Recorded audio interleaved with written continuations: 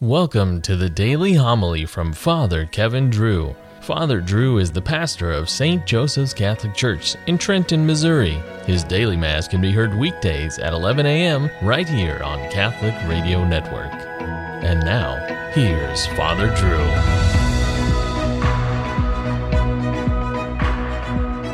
The Lord be with you.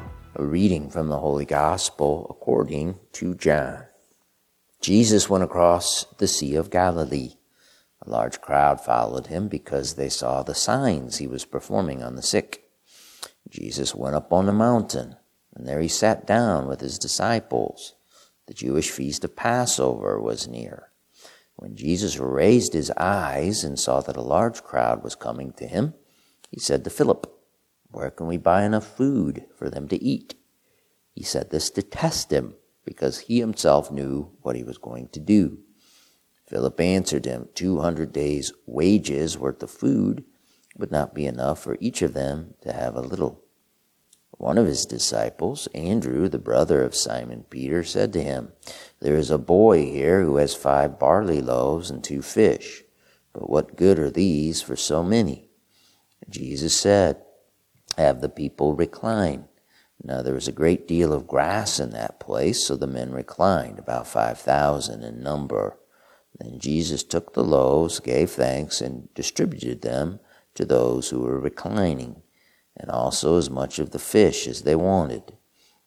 When they had had their fill, he said to his disciples, "Gather the fragments left over, so that nothing will be wasted." So they collected them and filled 12 wicker baskets with fragments from the 5 barley loaves that had been more than they could eat. When the people saw the sign he had done, they said, "This is truly the prophet, the one who's to come into the world." Since Jesus knew that they were going to come and carry him off to make him king, he withdrew again to the mountain alone. The Gospel of the Lord. Fellow children of Israel, be careful what you are to do to these men. So warned the highly respected Pharisee Gamaliel, who was able to influence the Sanhedrin to spare the apostles from death. Jewish tradition claims Gamaliel died a Pharisee. Christian tradition says he was baptized by St. Peter. Who should we believe? Both sides want to claim this honorable man for their own. This man, whom the 22nd chapter of Acts states, taught a young St. Paul. Gamaliel was smart and logical. He reminded his fellow Jewish leaders of what happened to Theudas. Who was he? Theudas was a self-proclaimed Messiah who began a revolt.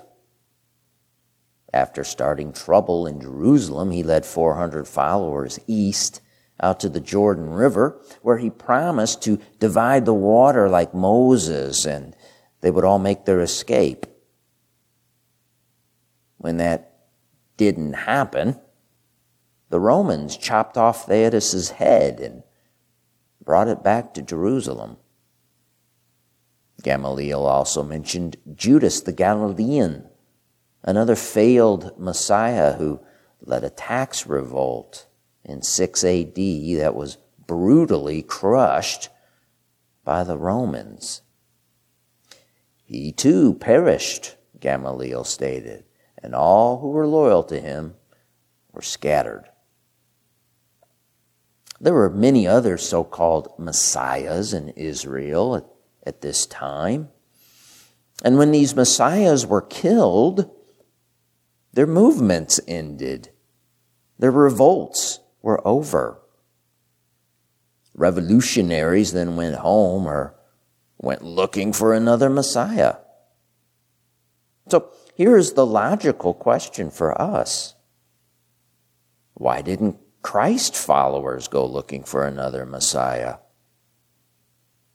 Christ was a convicted criminal, hanged outside the walls of Jerusalem. How did it happen that his movement exploded to the four corners of the earth? Why is it that instead of going home, Christ followers instead went to their bloody deaths, claiming Christ was God? The only logical answer is that the tomb that Christ was placed in outside the walls of Jerusalem on Friday was empty on Sunday. His body was not there. Now, the incredulous, of course, argued and argue that a bodily resurrection is impossible. Therefore, Christianity is based on a lie, a ruse, a conspiracy. How do they account for the empty tomb then? Well, they stole his body. His body was eaten by wild dogs. They got confused and put his body in the wrong tomb. But do those arguments hold water? Are those logical? Is Christianity a conspiracy?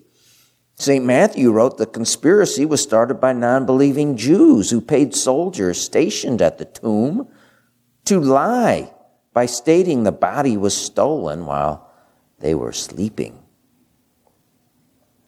And besides, people argue, aren't there other religions out there just as good or better than Christianity?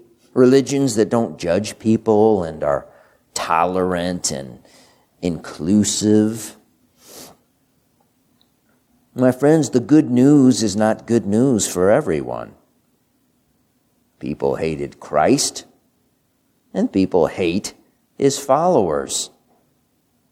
And so, some people do exactly what the wise Gamaliel said not to do. They fight against God. Because the only logical way to explain Christianity, this endeavor, this activity, as Gamaliel called it, is that it comes from God. If it were a human creation, it would have destroyed itself a long time ago, just like Gamaliel argued a long time ago. Logic shows us Christianity comes from God. It is then futile to think man can destroy it.